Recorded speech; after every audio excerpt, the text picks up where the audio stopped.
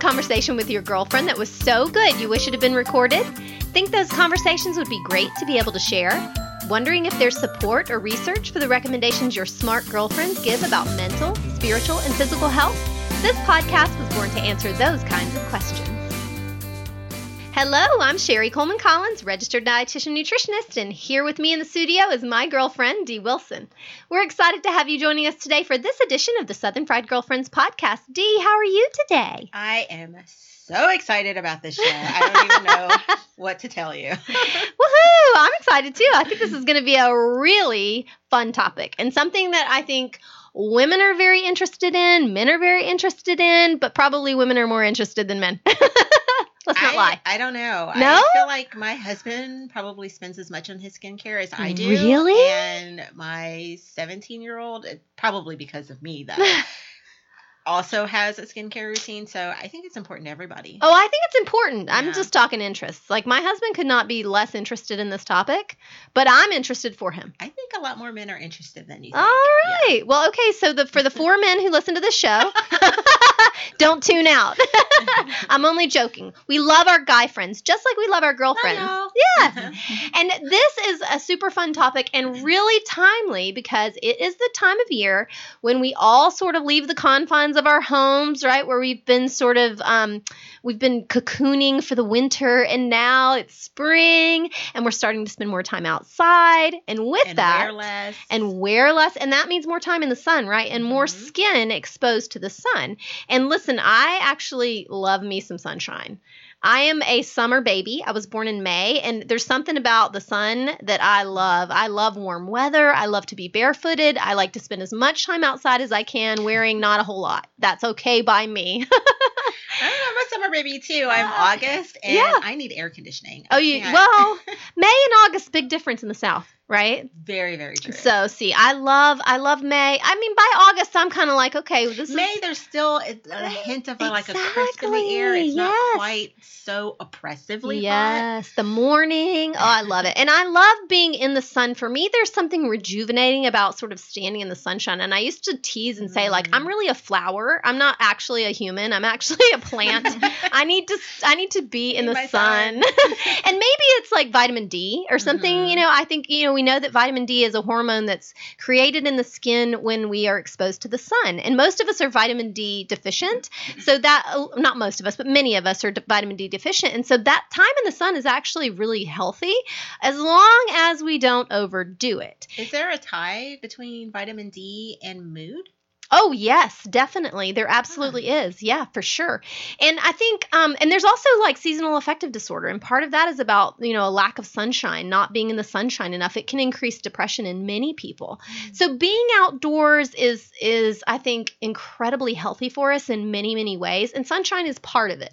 It's part of it, and fresh air. And I think there's just something healing about nature. And I'm not going to lie. I am a little bit crunchy. I'm a little hippie, but I'm not dippy. And I think I need that on a t-shirt. Yeah. Okay, we can make that happen. So I think, I love to be in the sun, but I also really think a lot about sunscreen and sun protection. And I didn't when I was younger, right? Do any of us? Well, I don't think that I thought about sunscreen at all until I was 12 years old and we went to 12. Yeah. Wow. We went to Disney World and, I'm an African-American woman, and back in those days, we didn't really understand that we also needed sunscreen.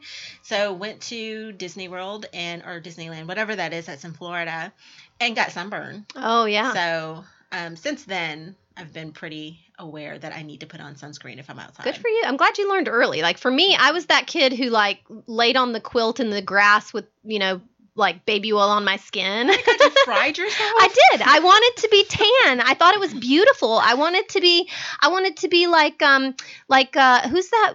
I can't think of it. Like Baywatch. I wanted to be like those beautiful, Pamela Anderson, except for not with the rack. I wanted to just have the tan. I wanted to, which was good because I didn't get the rack, but I did get the tan. And I loved to be in the sun, but I actually thought that, I really didn't burn burn easily. Not that I haven't had sunburns, because I have. That's surprising, because you seem very fair. I'm not. I'm actually, my skin, I have a little bit of an olive undertone when I'm tan. When I'm out in the sun enough. My mom used to say, like, as a baby or as a little girl, I would go out in the sun, turn around twice, come back in and be tan, because I just immediately tan, but I don't burn easily. And so I thought that I didn't need to worry about sun exposure. And so I didn't start wearing sunscreen until I was probably in my 20s. Not that I never wore it. I mean, certainly there were times we were at the beach or whatever, and I would wear sunscreen. My mom would say, make sure I put sunscreen on and that kind of thing. But there were a lot more days than not that I didn't wear sunscreen.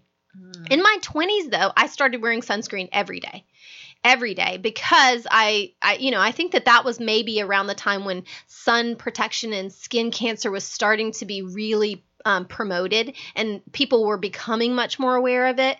And I learned about the risk of sun exposure. And I had a friend when I was in my mid to late 20s who was younger than me, who ended up with melanoma. Oh, wow. And she was only maybe 23, and she had a young child, and she had a mole on her forehead or on her eyebrow that had changed shapes. And she didn't have health care. She didn't have health insurance, and she was kind of not worried about it, but she had spent her entire young life in a tanning bed. She had tanned forever and ever, and she always had beautiful tan skin, I remember, but she had this spot on her eyebrow, and by the time she finally went to the doctor to see it, it was advanced melanoma, and she ended up dying from skin cancer. It had already spread in her body, and she died. And for me, that was a turning point for real, of being very serious about protecting my skin in the sun after that, because I was really afraid. And the other thing that started happening after that was I started getting skin checks, because I am one of those people who has a lot of moles. So I have moles on my body, and I've had some removed. Fortunately, they've all been clear. I haven't had any issue with any precancerous cells or anything like that. But I have these moles, and I'm very aware of the risk because of my overexposure as a young person, and because of these moles, and just because it's a risk for everybody. Yeah. So I'm much more careful about taking care of my skin. And May is Skin Cancer Awareness Month. And so I felt like this is the perfect time to talk about skincare and remind people that we all need to be using protection, not just in the privacy of our own homes, but also when we're out in the sun. Yeah, I don't think I always used sunscreen on my body, like when I was out in the summertime, but it wasn't until I was about 39, 40 that I started using sunscreen every single day on my face.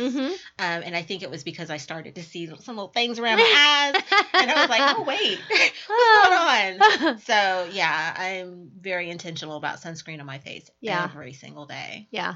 And so today we have a wonderful guest to talk to us about this subject, and I'm so excited that our guest today is Jessica Farrell, who is an esthetician and an expert in skincare. So Jessica is also, in addition to being an esthetician, is an assistant laser technician certified by the Georgia Medical Board. She's worked at a New You Skin and Body Clinic for almost 9 years and simply loves being in the treatment room. So we're excited to hear about that. And she loves watching her clients leave with greater confidence because their skin looks and feels better. She says it's rejuvenation for the body and soul. And Jessica received her bachelor's degree in Family and Consumer Sciences from the University of Georgia in 2001.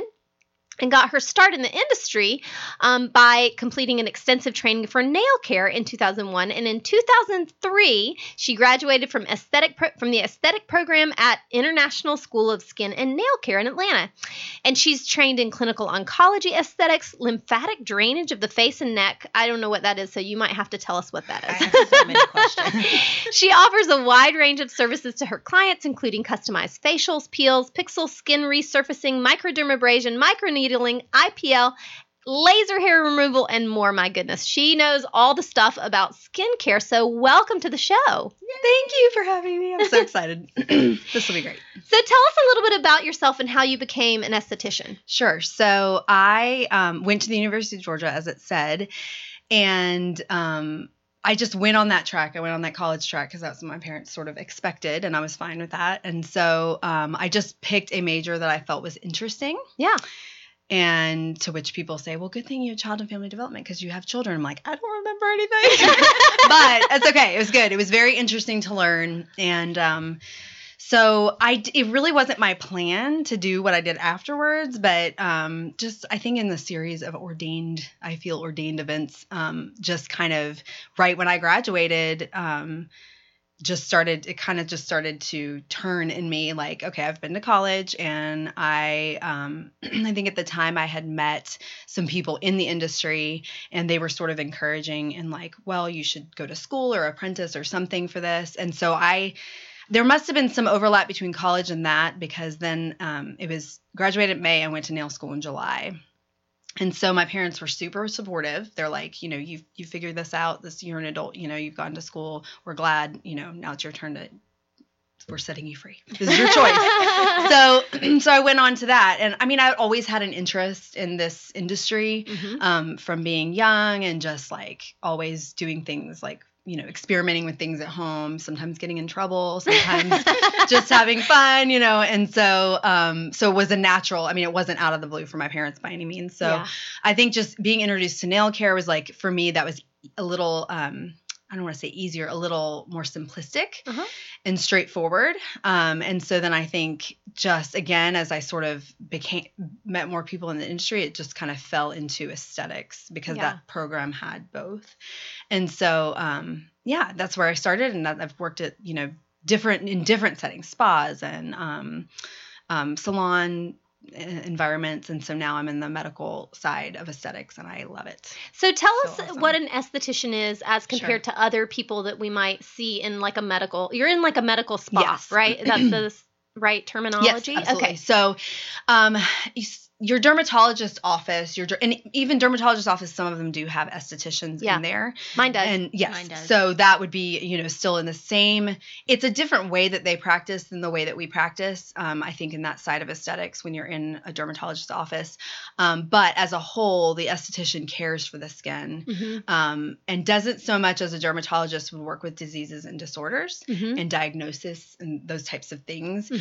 Whereas we are learning or teaching the person to care for the skin based on them individually, and giving them the tools and having the tools inside of, our office to help better their skin and make their skin healthier. Okay. So a lot of it is not just cosmetic, it's skin health. So our skin is our largest organ. I'm going to nerd out for a minute. That's my favorite organ. So, and I just don't think we treat it that way. So.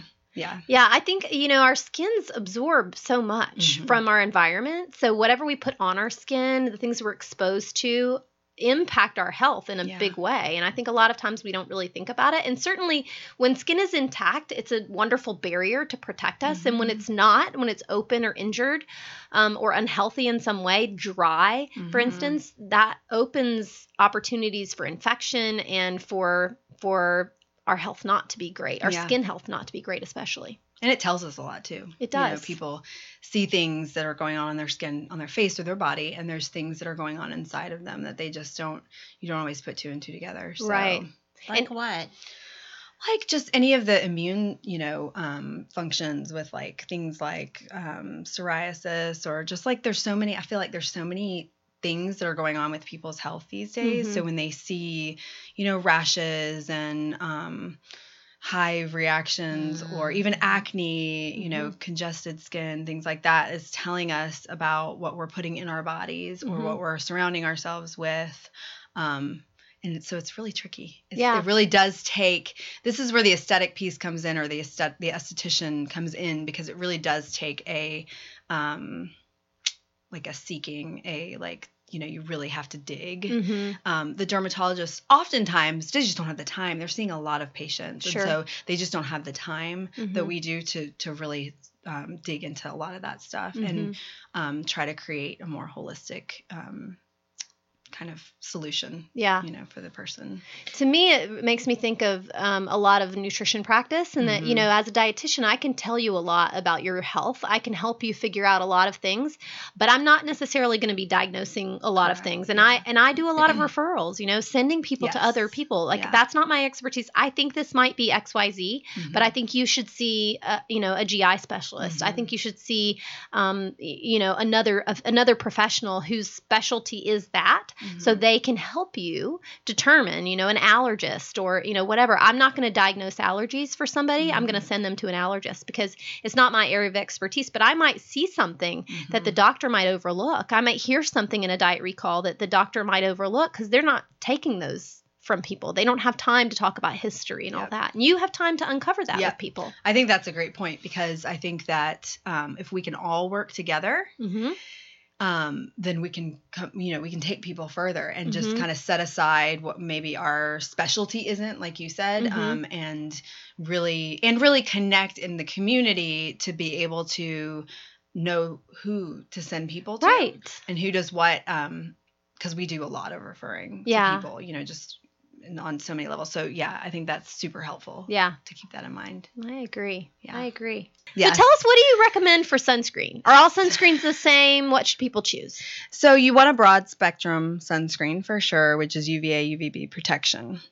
The best, I would say, number one, you have to use it. Yeah. So I think don't force yourself to use something that is not nice on your skin or that you don't like the smell of, because you're not going to use it. So, I would say definitely find something that you can get along with. And, a good resource, skincancerfoundation.org, has actually a list of Skin Cancer Foundation approved sunscreens. Okay. And that is, I want to say it's both over the counter, and also, medical, I believe. Anyway, so that's like a good jumping off point, I think, if you're not in a place where you can talk to what you feel like a professional, the information a professional could give you, or you can't get into a medical facility to get something that might offer you a little bit more than just straight sun protection.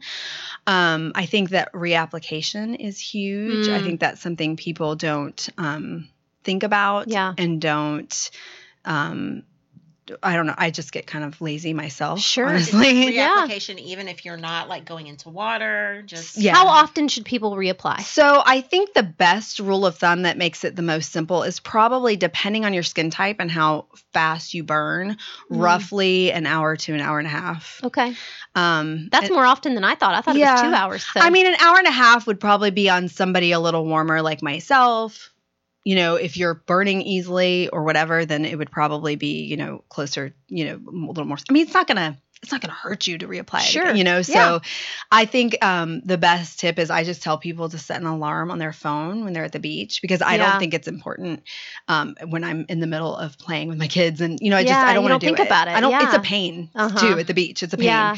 But you've already got sand on you do have to brush off the sand, do all that stuff, gather up your kids because they don't even want it on. I mean, you just got to start rubbing them down and buttering them up. So I think just those little reminders to do that reapplication for sure.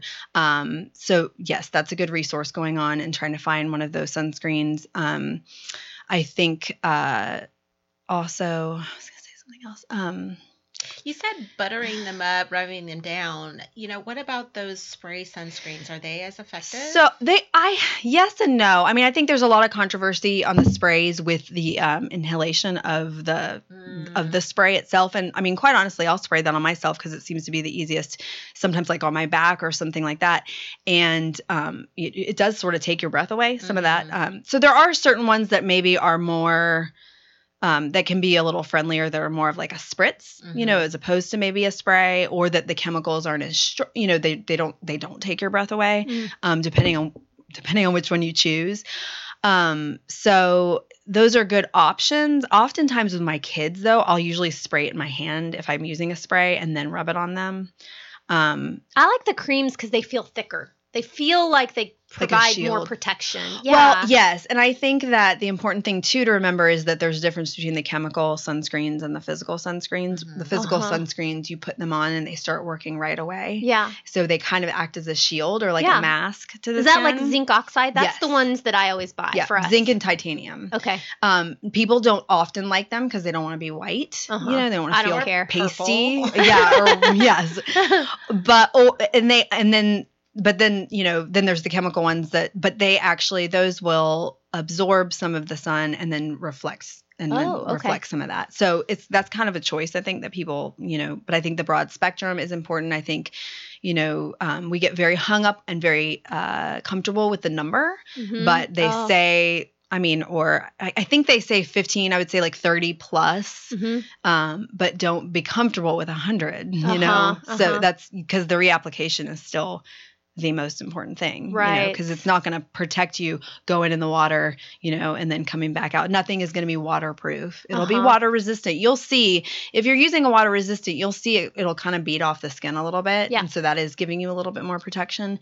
But I think that, you know, we can get kind of comfortable with some of those things that aren't necessarily a surefire, you know, because that's when people get misled and they say, oh my goodness, my daughter got burned. I don't know what happened, you know? So it's important to think about those things. And again, to apply the sunscreen, if you're using the chemical, like 30 minutes before you go out to the beach instead of right when you get there. And the physical you can apply right away, and it works right away. Yes. That's probably why I use it, because I'm kind of lazy. Yeah. We don't get started early, but I do make my kid wait until it dries a bit before, even with the physical, even though it's sort of oily and thick.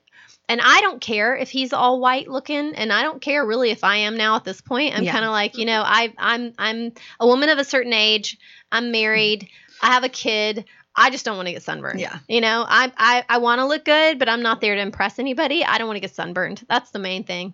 Absolutely. So, good tips. Yeah. I love that.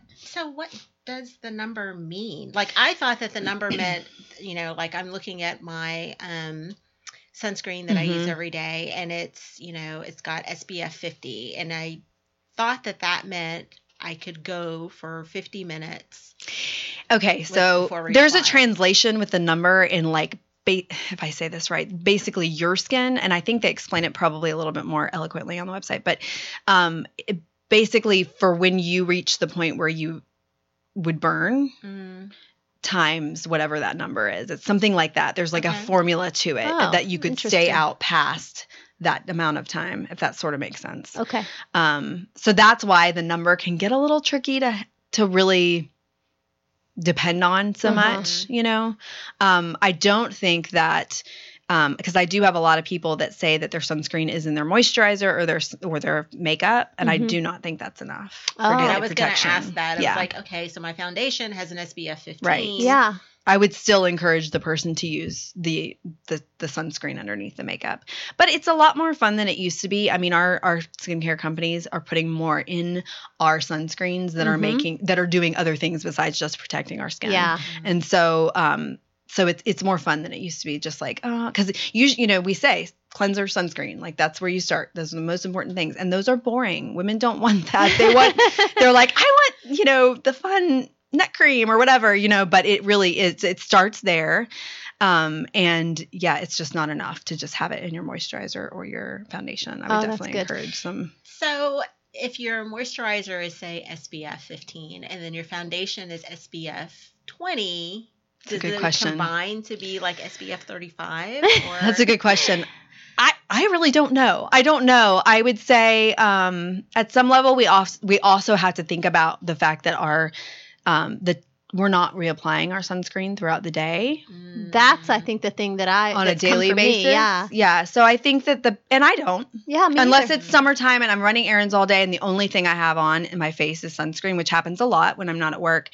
And I know I'm going to be, you know, in and out of the car or at the park or whatever it might be. But I do encourage women really to wear a little bit of makeup, because I know that a lot of, you know, it's so funny to me because when we're really young, we want to wear makeup so bad. But the majority of women that I see want to get to the point, I don't want to wear all this makeup. Yeah. We just want to be, I joke, I laugh because I say women want to be low maintenance, but in the process of being low maintenance, we're still high maintenance because we're still doing something. We're just not doing it every day. Yeah. I mean, let's face it, we have a lot to do. Yes. So I think that encouraging women to wear a mineral makeup, a powder, a foundation, something daily just gives you one more thing to wear through before, one more layer of protection. Because if not, they might just be slapping that sunscreen on their skin and then in 3 hours, they're in and out of the car. Now they're, open. And that's where some of that, the use of antioxidants on the skin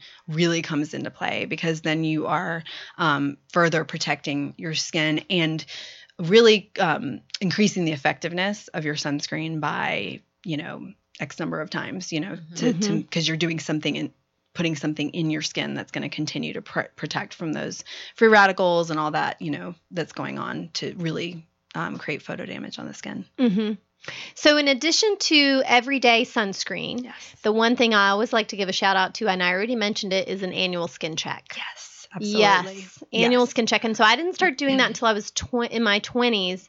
But I think that if you're listening to this show and you've never had one, you should have one as soon as you can. 100%. Yeah. Absolutely. Because early detection can prevent melanoma, right? It can, precancerous cells can be removed and melanoma can be completely prevented. And when melanoma is identified very early, it can be treated easily.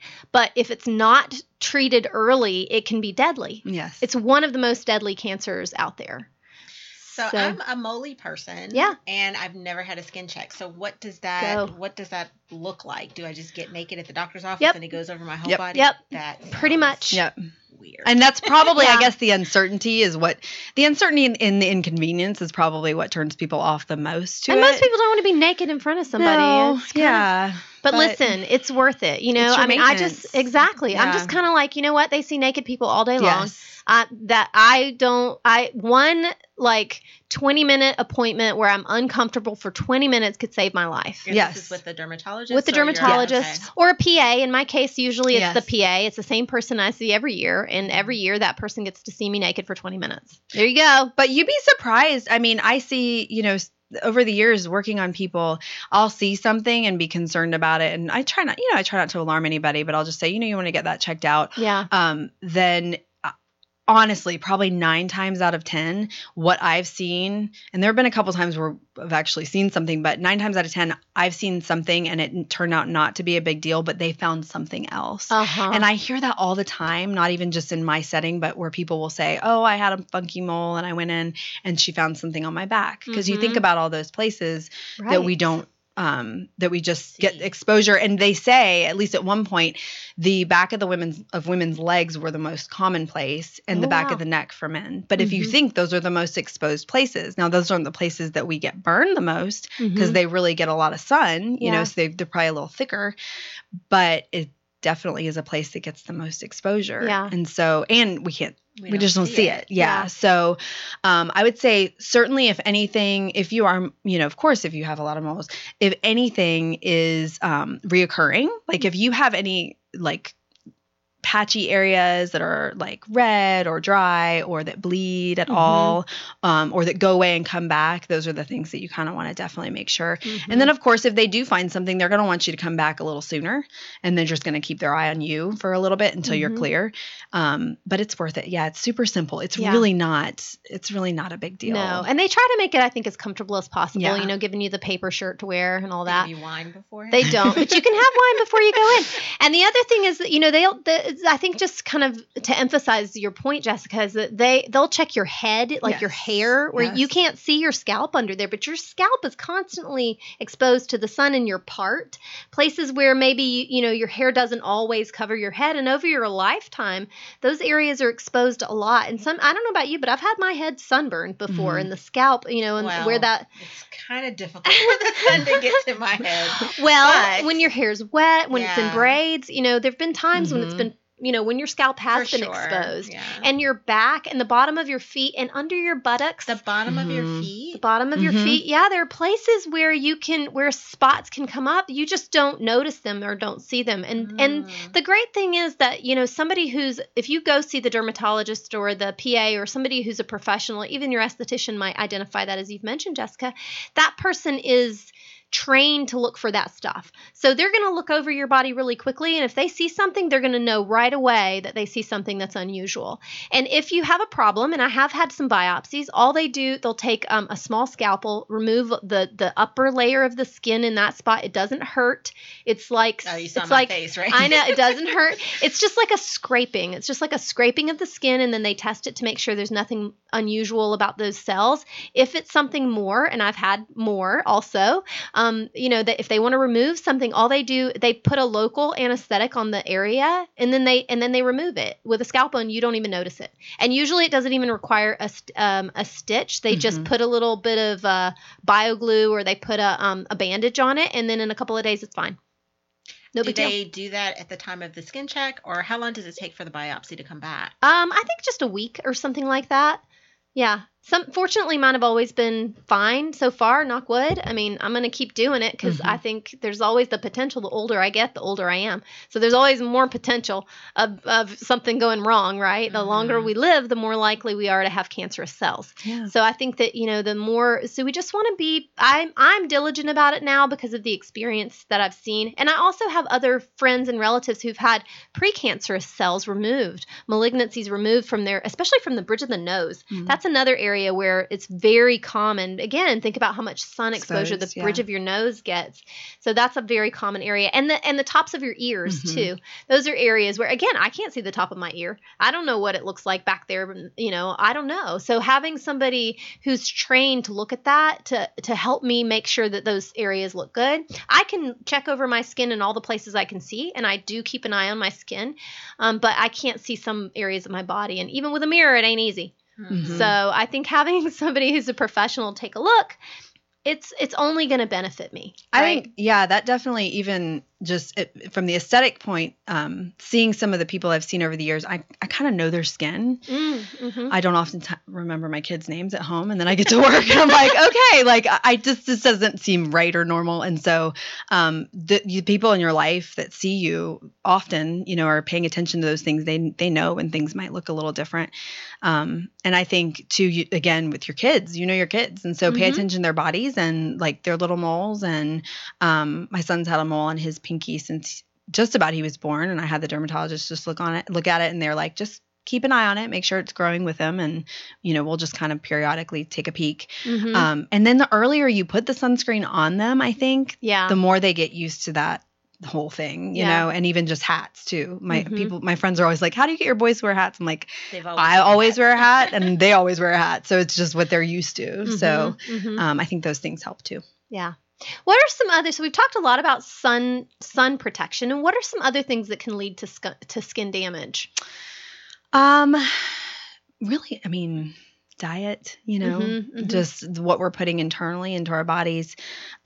Stress. I know that's such a big one for so many people, and people are like, how do I not stress? Lack of sleep, things like that, because it's, lack of water and, hormone changes. I mean, some things that are out of our control, and so it's not a lost cause by any means, but I think it's definitely, you have to just, again, pay attention to yourself.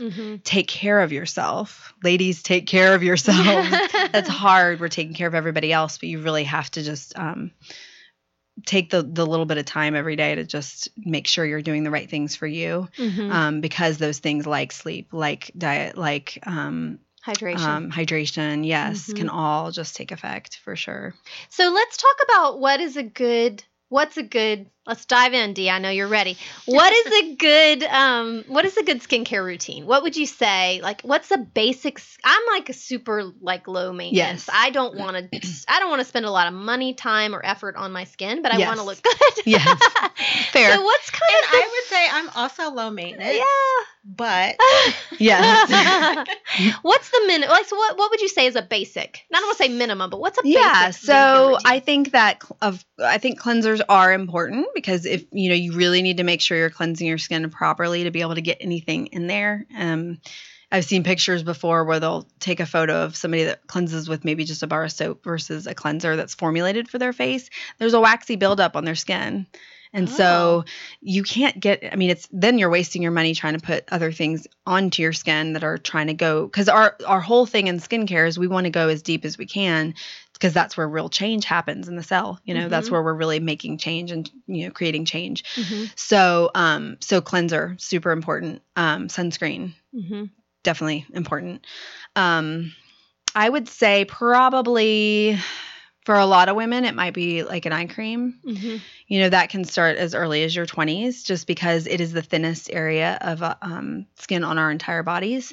Takes the most abuse, I think, at some level. We're pulling, we're tugging at, contacts and just various things that's just breaking down that tissue. And that's also an area where I think that most women would agree that if they feel like their eyes don't look sort of bright and awake, or maybe they have, some hooding or some puffiness under the eye, things like that can really add on what we would feel like would be years, in terms of aging. And so I think that taking care of that eye area early on is really important. So you could start there. Something that has been a gold standard in our industry, and so many things change in our industry, but this does not, it just hasn't, is vitamin A, the importance of the vitamin A on the skin. Retinol? So retinoid, the family of retinoids. So whether that looks like retinol or tretinoin, or retin-A, those types of things, that's just an antioxidant that we have, that we can put on our skin that depletes, with sun exposure, with stress and all of those things. And so we want to replenish it. And it also increases our skin's ability to shut itself off, which is, this is a fun fact, but so up until we're 18 years old, our skin is shutting off every 28 days. Well, after 18, for every year after that, it takes an extra day for the skin cell layer to shut off. And so that's why a lot of times women will get that dry, dead, dull skin on the surface of their skin. They can't get hydrated enough or moisturized enough, and they just feel dull, And so because they're not doing anything to exfoliate that skin off, their body's not doing it the same way it used to, and so we have to encourage that process. And so that's where the A's come in. One of the things they do, and that's why you see some of that shedding, from the A's, but our industry is getting smarter, and it doesn't have to create shedding anymore. So things are a lot more pleasant on the Yes, ma'am. So really, because I have this patchy space around my mouth because of my tretinoin. I usually do about 5 days on and then take off for about 2 or 3 days. And the 5th day was last night, and it's like all patchy. And there's, it has its place for sure. There's certain skin types that has its place. But in order for women to be compliant, some women just don't want to shed. They don't want to look like that. Some people feel like they have to in order to do anything, in order for it to create change. But some women just can't get into a routine with it because they shed. And so now the industry's smarter, and we are thinking about you, so you don't have to anymore. And so you can still get the A on your skin without dealing with the shedding. And that's where your family of retinoids come in, because the difference between like retinols and just all of those words you hear on TV in commercials is just basically how it's delivered to the skin. Whether you're going to get a blast of it like you're getting it all at once, or whether it's delivered, in a little bit different way. So you mentioned cleanser, sunscreen, eye cream. Okay, so but that's morning? That's morning, or that's so you don't want to put sunscreen on before you go to bed. Yes, correct. Right. So definitely keep your skin at the proper hydration level. I mean, I think that moisturizer is probably still is the number one selling product, just because everyone wants a good moisturizer. And I think in our minds too, a lot of times, you talk to people that have dry skin and they wish they had oily skin because they think it prevents wrinkles somehow, And so, but it doesn't.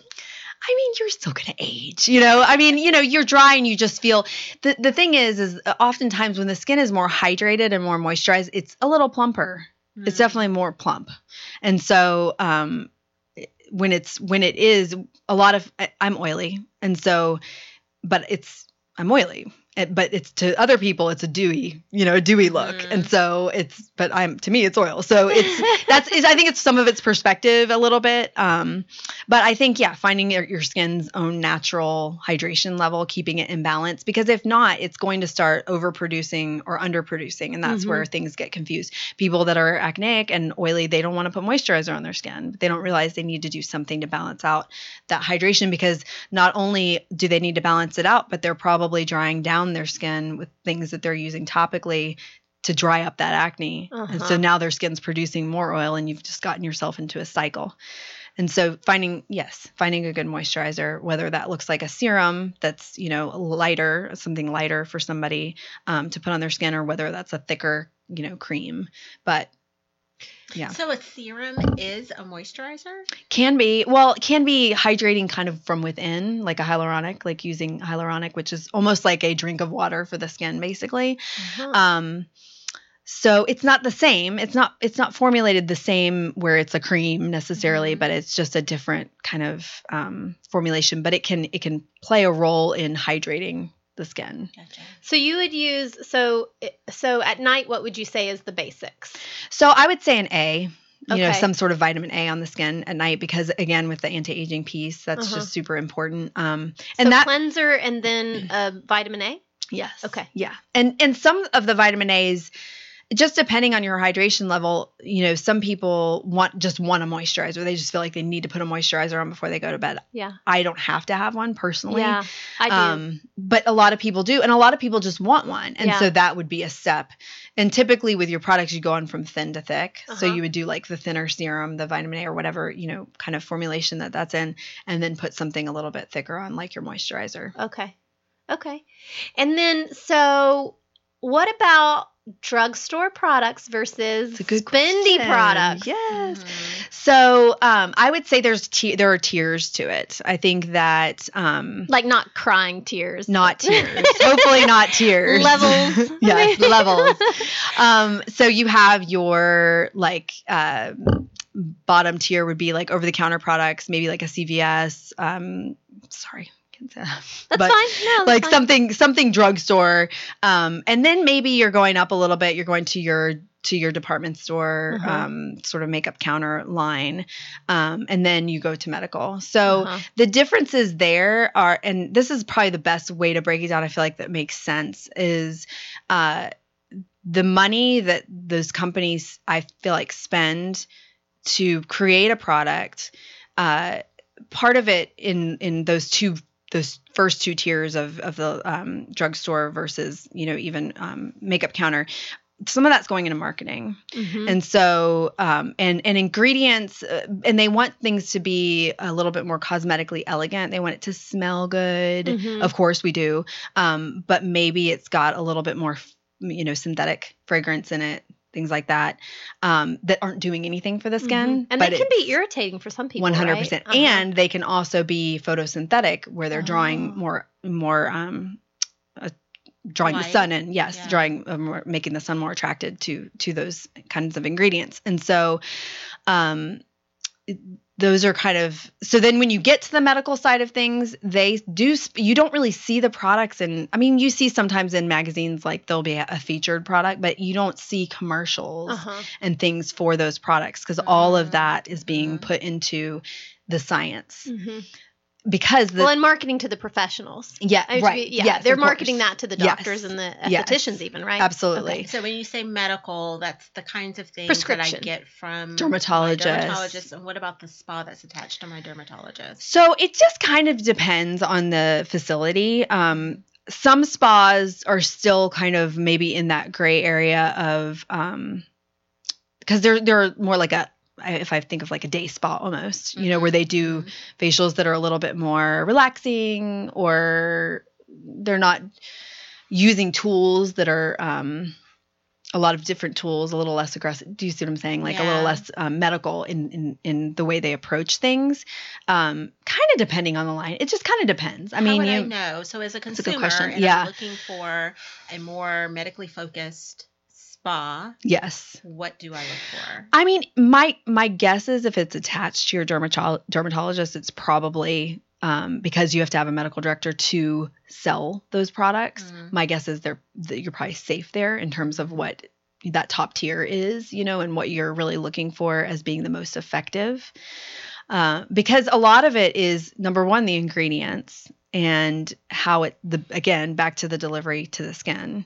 So we want things to get as deep as possible. And the absorption rate on over-the-counter products oftentimes is pretty low. If you think, it's something like 2%. Wow. So if you think about being concerned about spending your money, my advice is to, if you're either budget conscious or you just don't like to spend money on on yourself or these types of things. Some women would rather, spend money on their hair or whatever it might be. I feel like we all kind of have, different things that we, that are priorities. So food. Yeah. Food. Yeah. I mean, absolutely. I definitely think that there's a lot of neck cream. Yeah. I think you just have to decide those key pieces, like you said. You were wondering, like, what's my bare bones? Right. Like, what can I do and get away with? And then there's the one that's like, I want 12 steps because this is what I want out of it. I think there's something for everyone.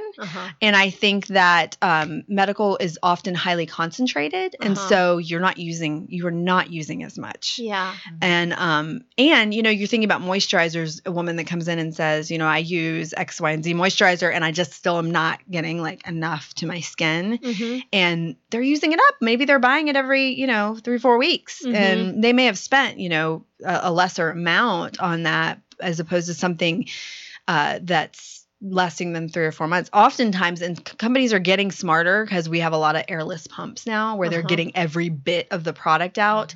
Not only that, but it's also dosing it out so they know exactly how much your skin needs. And so you're not overdoing it because it is like a medication.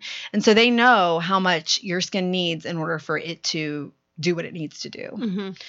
And the healthier your skin gets, I see the healthier the person's skin gets, the more it's receptive to those things. And so you kind of almost, I don't know if you need less, but it's like right at first they'll start using certain things and it won't spread as far. But the more you kind of stick with it, the more it's just that skin, it just absorbs it right away because it's in a healthier place. I don't know if that answered your question. Yeah, I love that. What about exfoliation? Yes. So I think, the vitamin A's will exfoliate the skin because, again, they're turning that skin cell layer over. Okay. I think that our exfoliation in our minds oftentimes, or the consumer mind, is that scrub mentality, It is mine. Yeah. And it's a tricky thing. I mean, I don't think that's a necessary thing anymore, again, because of all the things that we can put on our skin that will do that for our skin. And the issue, a little bit of the issue, and I do like scrubs, but it just has to be the right kind because you don't want to be scratching the skin. Yeah. And it's tricky because people have a different pressure and things like that. So we do see people that have over exfoliated their skin and really compromised the barrier of their skin. How do you know if it's over exfoliated? Just like more sensitive. If it's red. And, maybe really dry and patchy. I mean, I feel like we kind of keep things on our cheek area, when we're exfoliating. So if there's more redness there, just more irritation and, I guess it's a harder way to control what you're putting on your skin. I got a sample of a Kate Somerset exfoliant that I've been using, and that's maybe what all this patchiness, because I've been using tretinoin for over a year, and kind of have gotten out of that, super patchy dry stage. Yes.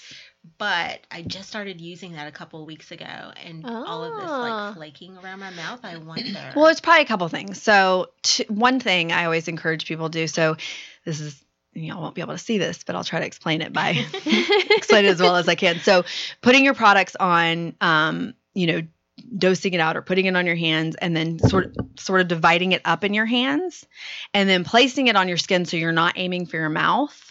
Because we have the most movement in our mouth, number one, but we also have a lot of little crevices right here and folds.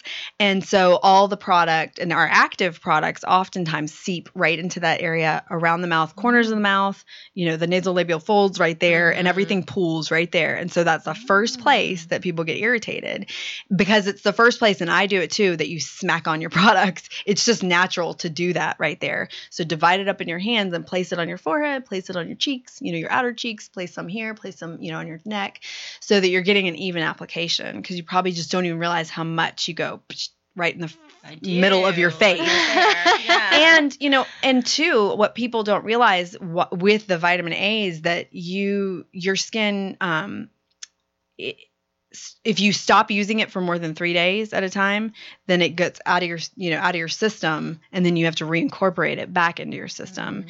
And so if you had a period of time where you had stopped and then you just started again, now you're going through that whole like reacclimation period again to get your skin used to it again, which is what happens to women. They start, they stop, they start, they stop. I'm going to a wedding. I don't want to peel. So I'm going to stop for a few days. And then, I usually have people work their way into it, you know, so that they don't get weary from the process. Cause again, it's such an important thing. We want them to be compliant with it. But again, that's why the industry is making that a little bit more friendly for people. So they don't have to be in that state. But back to the scrubs, you know, they do have their place. You know, I think that, using a vitamin A and using a scrub has its place on a certain skin type. You know, my skin needs a little more stimulation, so I can take a little bit more, but I still really try to be careful because I could overdo it very easily because I can. And so I try to be really thoughtful about that. I think we have to have a plan. You know, I think you have to be thoughtful about it. I think, and this is a big part of what we do where I work, it's just creating a plan for people so that there's an intention. You don't go to the gym to, you know, build up your biceps and you go randomly, you know, go for an hour one day and then you go for an hour 3 weeks later, you know, you don't. So there has to be a plan and it has to be consistent. You have to be consistent and compliant. And so, and that doesn't have to mean 4 hours a day every time you know, go to bed at night. And my biggest tip for women, because every woman's tired at the end of the day, and I am too, take off your makeup before you get tired. You don't this is the thing, yes, Jessica. you do not have to do it right before you go to sleep bed. in your makeup? I sleep in my makeup a lot. Yeah. I'm not going to lie. And probably just because you're tired. Not every day, but yeah, by the end of the day, I'm tired. You still want to do it. But do you know what I bought is the little wipes? The Yes. different, you know, the cleansing wipes. Yeah. And I will use that many nights. Even if I'm tired, I'll use that. Yeah. But I don't want to get like all the cleanser just out feels and like a make lot. all the, and then just forever. shower. I don't take a shower every night. Okay. I think when you start settling in from your day after you cook your dinner or, you know, ahead maybe and there's a take it little off. playtime, like, you know, for your family's doing what they need to, just run away and go start your Go wash little my routine. It really doesn't take that long, you know, and it's something you're doing for yourself. Yeah. I mean, it's so silly how we think as women, but it really is. I mean, even I'm a stay-at-home mom part of the time, and like the days that I get up and take a shower, I feel so much better about myself throughout the day because I got up and I, you know, washed my hair and I blew it dry and I, you know, put a little mascara on. You know, it can change the way you feel about yourself, but you are taking care of your skin. So at night, even, you know, it is. But I get it; it's hard. But do the wipes? Is that like an okay thing to do? I think. It probably wouldn't be my first like choice. That's what, it's more of like a prep almost. But I have like dry skin or sort of combination skin. I think then you find like a creamy cleanser or something that's going to break down a little bit more. I like it personally to kind of take off my makeup first. The wipes? I feel like, Just because I don't want to dirty my towel, basically. Right. Well, and I feel like, honestly, in order to get a proper cleanse on your skin, sorry to be the bearer of bad news, but like your sink is going to be a mess because in order to get it like all the way back to your ears, where oftentimes we get more congestion, you know, it's a mess. It's not clean. It's a messy process.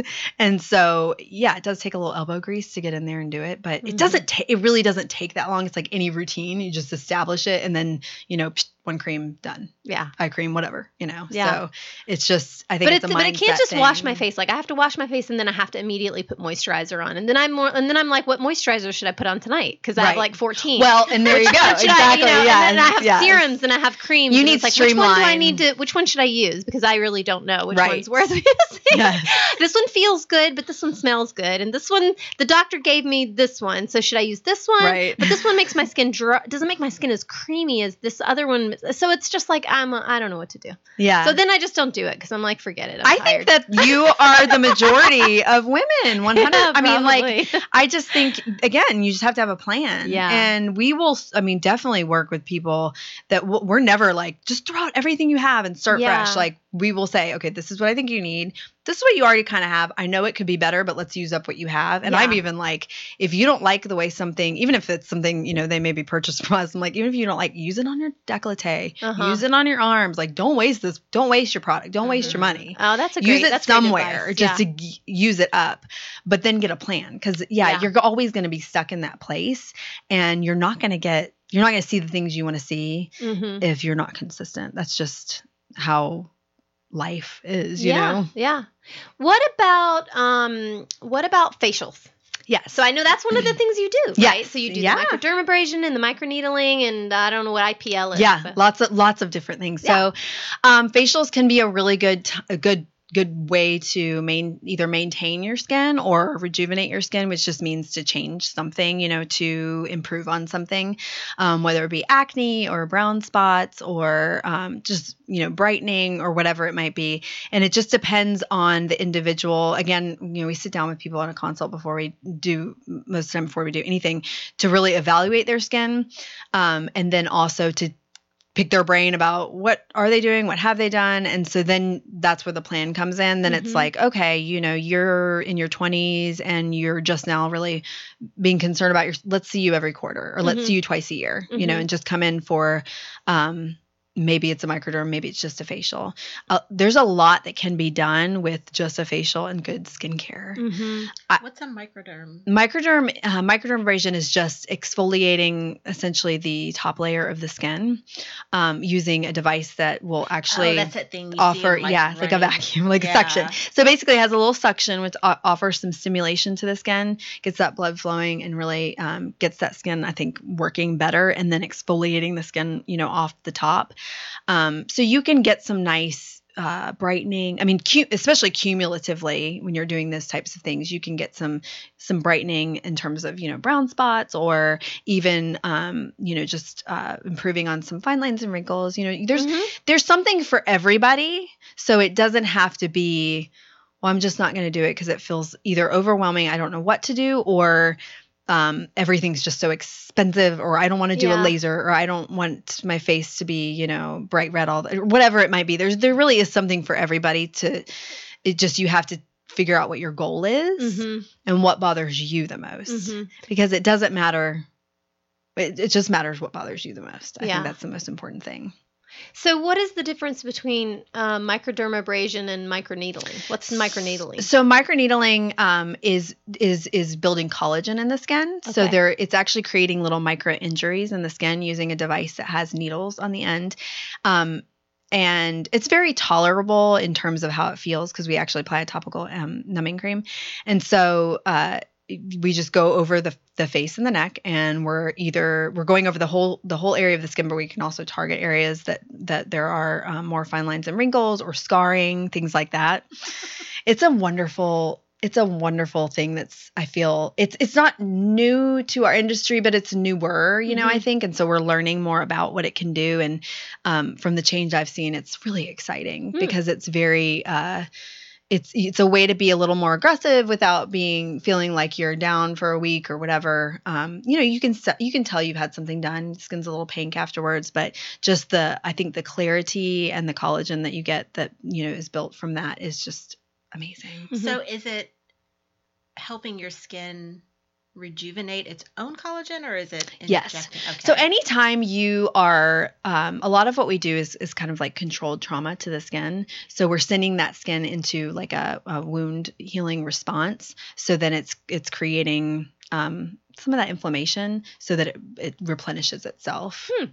So if you think about, like, maybe if you burn yourself or something, and then that new skin kind of grows back as you watch it as it heals, it's that same type of thing. Of course, we are doing it in a way that's very controlled, which is why you can look, sometimes pretty torn up after something, if depending on which way you choose to go. But it's amazing how fast the skin heals, based on technology, also based on our bodies, and also based on some of the things that we can do prior to like prepare the skin for that kind of treatment, that kind of thing, to just keep it, to go into those things as healthy as possible. And then really it's just pretty cool to see the body work and replenish itself. So like the collagen tablets that I see at Costco. Yes, I figured you were going to ask about that. Help build collagen in my skin? I feel like the jury's still out on that completely. I mean, I think it has to be the right product. And I don't know what that is, honestly. I think, I think within the body, that's a good question for you. I'm the dietitian. Yeah. It's a good question for me too. I think within the body too, a lot of people, maybe like athletes. I've asked you that question before, and you're like, no. Yeah, I think it's still one of those things that's just, because we have skincare companies that are coming out with, things that you can take and. Yeah. So I think it kind of falls under that category of like supplements in general, right? It is. That's kind of like still. Yeah, I think that there's not really good research yet on collagen and skin. I mean, I think forever and ever, amen, women have been taking collagen in one form or another, right? Gelatin, essentially, right? I mean, I remember Knox Gelatin, not to name a specific brand, but I think I remember that one being promoted for skin and nail and hair. And I mean, I think that there's no downside necessarily to these things for the most part, but I don't know that there's a lot of evidence that shows that it makes a significant difference, I think that one thing I always say about supplements is they're not well regulated. So what's inside that capsule that you're taking may not be what you think it is, and it may not be the active ingredient you think it is. And that goes for collagen. It goes for any other supplement that you take as well. Adulteration is very common, and I think you have to be really careful, buyer beware, when it comes to supplements. Now, that said, I have started taking it. So I'm going to report back to see, because I'm like N equals so you're doing 1. A trial. I am. Yeah, I'm doing an N equals 1. I just bought some collagen over-the-counter supplements because it was on sale, on clearance at my favorite French store, Target. And so I've been it's like where? So I've been taking it. I just started taking it. And so I'll tell you if I think it makes a difference. But I'm also not very good at taking supplements. Just like I'm not very good about washing my face. But I'm going to try. I'm going to try to take it, and then we'll see. Like, does it make a difference? I don't know. We'll see. I mean, I don't think it can hurt. I think too is like, I mean, if it's a matter of this or that and you're not doing anything for your skincare routine, improve upon that first. Right. You'll be surprised at how much you'll get out of that, or go and have, a treatment targeted towards, building collagen in the skin. You'll see change for sure. But I guess people, it's just a hype thing. People get excited about certain things and then they want to try it. It just feels easy because it is a supplement. But then, like you said, to your point, then we don't take it. Yeah. It's just like the at-home devices. It's the same thing. There's some great things out there.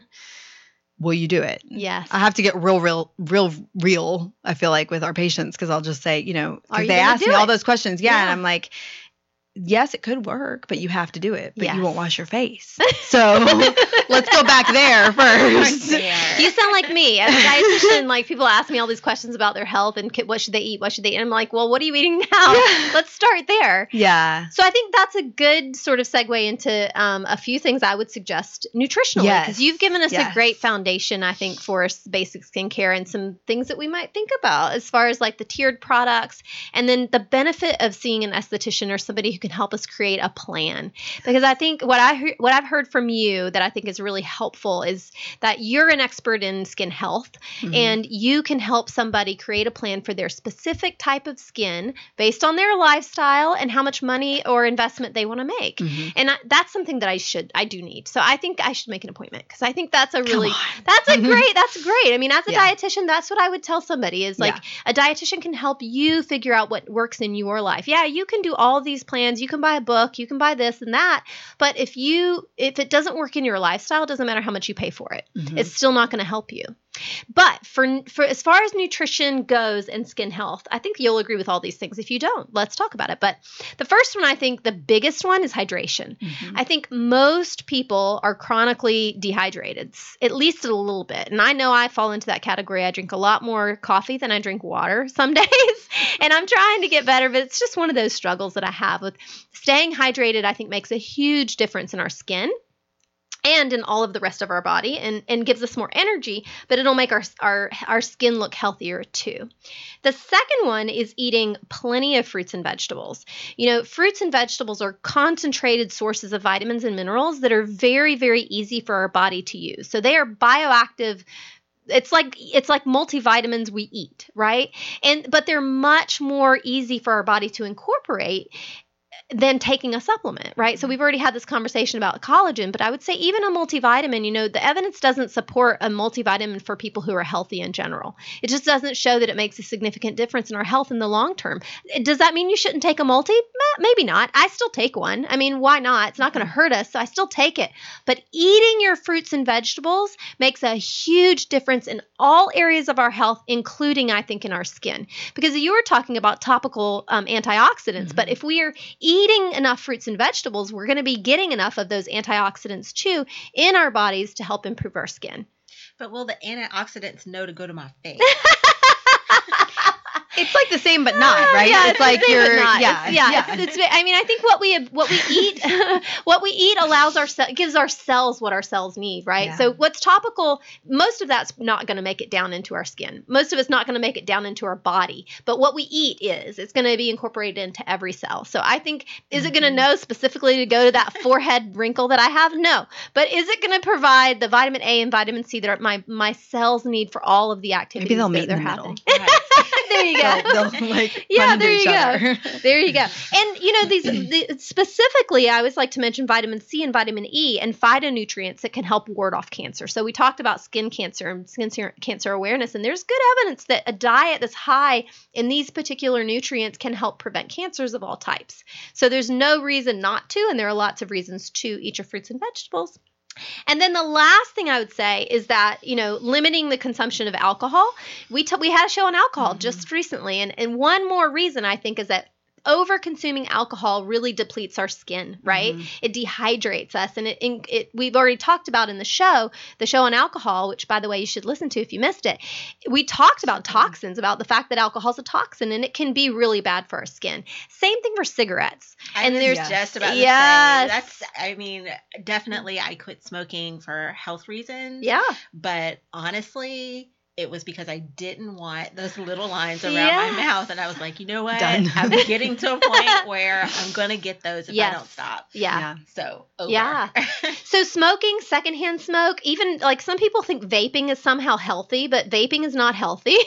And, all of these. You're still getting those chemicals in your body. Exactly. Incorporating, exposing our skin and our bodies constantly to these toxins it's going to be bad for us, and it's going to cause premature aging.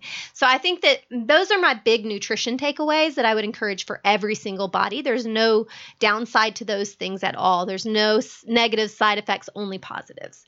So I think those are my big takeaways for food. And I think, Jessica, you've given us great advice on I hope so. skincare and health. I'm so I excited. do have one question. Sure. I don't know if we covered that. I know that we talked about the 3 different tiers. Yes. But say I have, a set amount of money that I'm going to spend on my skincare. Where can I go drugstore and get a good product versus, is that a cleanser? Is that an eye cream? What is that? And where should I actually make a real investment? Like, where do you skimp? Where do you kind of thing? I would say probably your more active products, meaning your more like specified products, eye creams, those serums, the antioxidants, things like that. You would probably want to spend that's where you would want to spend your money, I think, and yeah, I think that would be a priority for sure. Because you're, again, you're, the biggest thing is getting those products as deep as they can. If you're talking delivery system, to the skin, those are the products that are formulated to get as deep as they can go to actually make change instead of sort of stopping. Because what happens is really, you'll find that people will use, maybe they didn't ever use anything before, and then they go on a system, and then it's working, and you ask them, how's your skin? How's your routine? It's good. And then maybe 3 months later, then they're like, I didn't really, it plateaus. It just sort of plateaus. So I think, that's where people get misled sometimes, because they won't be doing anything, and then they go on the system, and then it's like, my skin is so different. But then if you talk to them in a year, they're like, it's okay. So we have to challenge the skin. It's like a muscle in a way. We're constantly trying to challenge it to make it a little stronger. And so that's where you want more activity. Okay. Yeah. Great question and a great answer. Is there anything else that you maybe didn't mention that you think was important that our listeners will want to know about skincare? Let me think here. Oh, there's so much. I do love talking about it because I do. It's not so much from the skincare perspective. I think, okay, I'll be a little cheesy for a minute. So I think from the woman's perspective, minus the two sweet males that we have listening to the show or whatever, y'all can actually take from this too. But I think that we need to really just value the parts of ourselves that we just need to value ourselves a little bit more. Mm-hmm. And so, because a lot of what we see is just, there are insecurities. Everybody has insecurities. And we're in that, again, social media has its place, but we're in that world of just comparison and all of those things. And no one is perfect. So I think as women, we have to remember, I oftentimes joke with my laser hair removal clients because I'll say it's across the board, skin types and things like that. But a lot of times it's women that have like really dark hair, beautiful brows. I'm like, listen, you can't have it all. You've got beautiful hair. You've got beautiful brows. You just have hair everywhere. Like, that's just the reality of it. But that's what I'm saying. Like, I think women just need to remember there's always something that, either we don't like about ourselves or we want to improve upon. And I think to find value in the things that we do like, and so I think, and not try to focus so much on something that's just like, I hate to say nobody's going to see, you know what I mean? Like, it's just, it's because that's where things like kind of, I think, snowball into something, worse. I think it's great that we have the tools these days to really make ourselves, feel a little bit better and really fight this aging thing a little bit. We're all going to age, and thankfully we can all do it together. It does not, it's not, happening to some people, and some people it's happening to. It just is what it is. We can do it a lot more gracefully than we used to be able to. So I think find your own boundary line and what that looks like, and just stick to it. Because it's across the board. Some people only want to do facials. Some people will go full gusto and go get a facelift. But find your boundary line and just decide and be comfortable inside of yourself. Yeah. Find that piece of you, because I think the rest of it does fall into place. Mm-hmm. I love that. That's great advice. I had one other thing. I know we've talked a lot today about, how women give and take care of everyone else and not necessarily themselves. And I would say probably a couple years ago, I figured out that I can't take care of everyone if I'm not taking care of me. Yes. Because I may think, oh, I'm getting all this done and everybody in my house is happy, and I look tore down. So I just decided that the best way for me to take care of those people in my life that I want to take care of, the best thing I can do is take care of myself first. Mm-hmm. And that's not a luxury. It's not. It's that required. Is just like it's required that I feed my children. Right. It's required that I feed myself. Yes. Just as it's required that I make sure that my children have clothes on that are comfortable and feel good and make them feel good. It's required for me as well. Yes. So I think that's huge. Yes, absolutely. Great advice. I think those are very wise words. And it's not selfish. No, exactly. Nope. It's not. No. Hear this. Hear this. It is not selfish. Play this back to yourself on a regular basis. It is not selfish to take care of yourself. Yes. I love that. And for many women, it's going to be about skincare and taking care of our skin. I love that. I have, so I may not always wash my hair, but at least once a month or every 6 weeks, I have a spa night for myself at home where I color my hair. Yes. And I do a facial. Yep. And I usually do my nails. You were about to say, I only wash my hair every 6 weeks. I'm like, wow. What is your secret? Dry shampoo. It does not look like it would be that dirty. But that's good. Set aside time for yourself and be okay with that. And it's an appointment, just like everything else in your life is someplace you have to be. Yeah. You have to be there. Yeah. Because my roots are a real thing.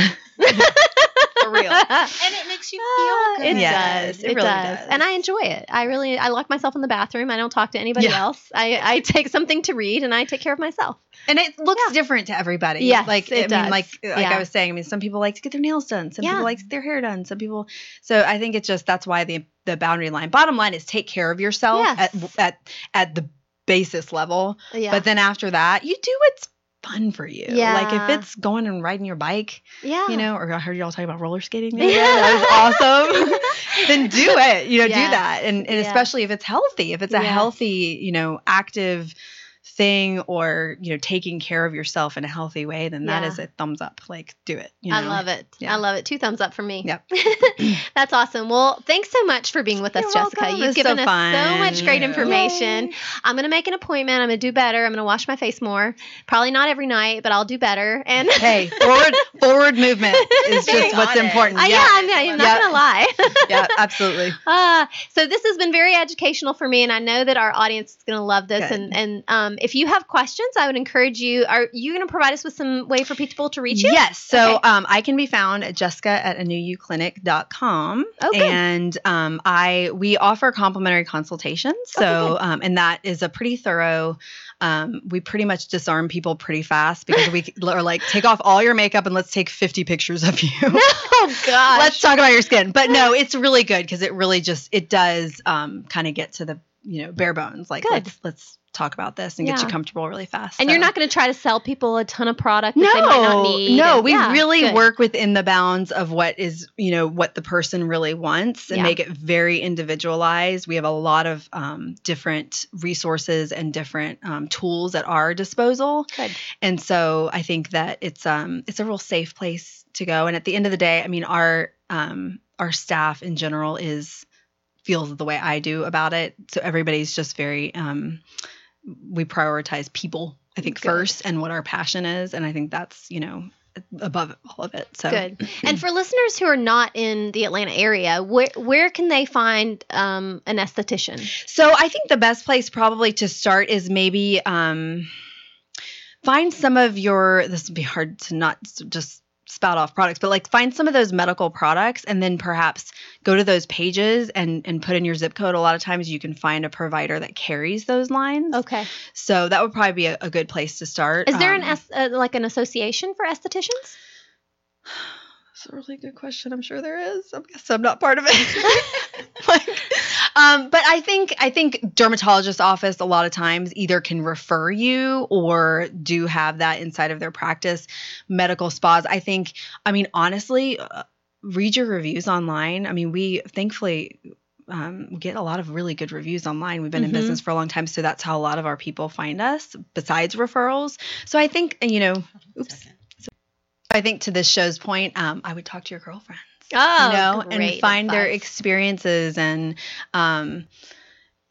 then I think once you do that, then talk to the professionals, because we have a lot of people that come to us and they've seen so much online and information's just not even right. This is why we need a tribe, right? Yes, because absolutely. Our girlfriends cannot steer us wrong. Yes, I you're love it. trusted. The trusted girls in your life, and then find the professional. It's like this one step, and then that's your next step. Yes, and women's intuition is so good. You'll get the feeling. You know when you walk into a place and it's like, okay, this is just they're too pushy or whatever it might be, or this person really cares about me. So yes. Good advice. Yeah. Good advice. Awesome. Well, thanks again for being with us. You're I love welcome. this. I feel much more educated. Good. I feel encouraged, and I don't feel judged, which is good. Yes. No shame. There is no shame. It is what it is. My pillow doesn't lie. I want to say thank you to all of our girlfriends for listening to this show. If you have questions, don't forget to reach out to us. You can reach out to Jessica. Let us know what you think. And if you loved this show, share it with a girlfriend. I know we all know somebody who needs to be reminded. Don't forget that May is Skin Cancer Awareness Month, so make sure you're using your sunscreen and you're talking to your friends about it. You're putting sunscreen on your babies, butter them up, as Jessica said. Yep. And so we have one question we end every show with, and it is that time of the night or day. What is one thing you're going to do to be healthier today, Dee? Well, it's the spring in the South, which means it can either be super warm or super cold. Earlier in the week, it was super warm. 80. So I put on sandals and realized I had not yet scrubbed off my winter feet. Uh-huh. So I'm going to go get my feet done. Good for you. Good for you. That, that is one of the things that I wish I did more. I love pedicures. I love to have my feet done, but I just don't do it very often. I need to do it more. I hate it because it's tickly, and I don't like people touching my feet, but somebody's got to do it. So. I love it. I love it. What about you? I don't like crusty heels. Oh, me either. Yeah. No, not very pretty. That, I'll tell you later. Really? Well, we might share that with you in the after. Okay, Jessica, what about you? What are you going to do to be healthier today? I would say, something because I did think about this question before, and something I actually just did this week. So I ordered myself 3 pieces of sun protection clothing for the summer. So smart. Yes, I have a new hat that has some wire in it that actually will stay. Like my child threw mine in the pool first day, and it became like a paper bag. So I was like, okay, so real sun protect. I think it's SPF 50. Oh, good for you. So and then I have my own little rash guard for myself because I will be at the pool every day this summer that is possible, and then another baseball hat. So I'm prepared. Nice. Yes. Good for you. Good for you. Well, I think I've taken about 500 steps so far today. And as many of you know, 10,000 steps is my goal each day. I don't always get there, but it's my goal. And so I have a lot of work to do. So I'm going to go for a walk. 500? Yes. We slept in because this has been a rough week in our house. My son's been sick, and so nobody's been sleeping through the night. So this morning my son slept in, praise the Lord. And so everybody slept in. We all slept in. So I was awake, but I was still in the bed at 8:30, which is like never happens here. So so I didn't move much before you came today. Gotcha. Before we started recording, I didn't move much. So that means I need to get moving. So I'm gonna put on my tennis shoes and I'm gonna get my body moving today. So that's how I'm going to be healthier today. Fabulous. Yay! So, all right, girls, thanks for listening. Don't forget to rate the show. Don't forget to share it with a friend. Make sure you subscribe because we want to make sure you get every single episode first. And that's it. So thanks for listening, y'all. Have a great day. Bye. Bye, y'all.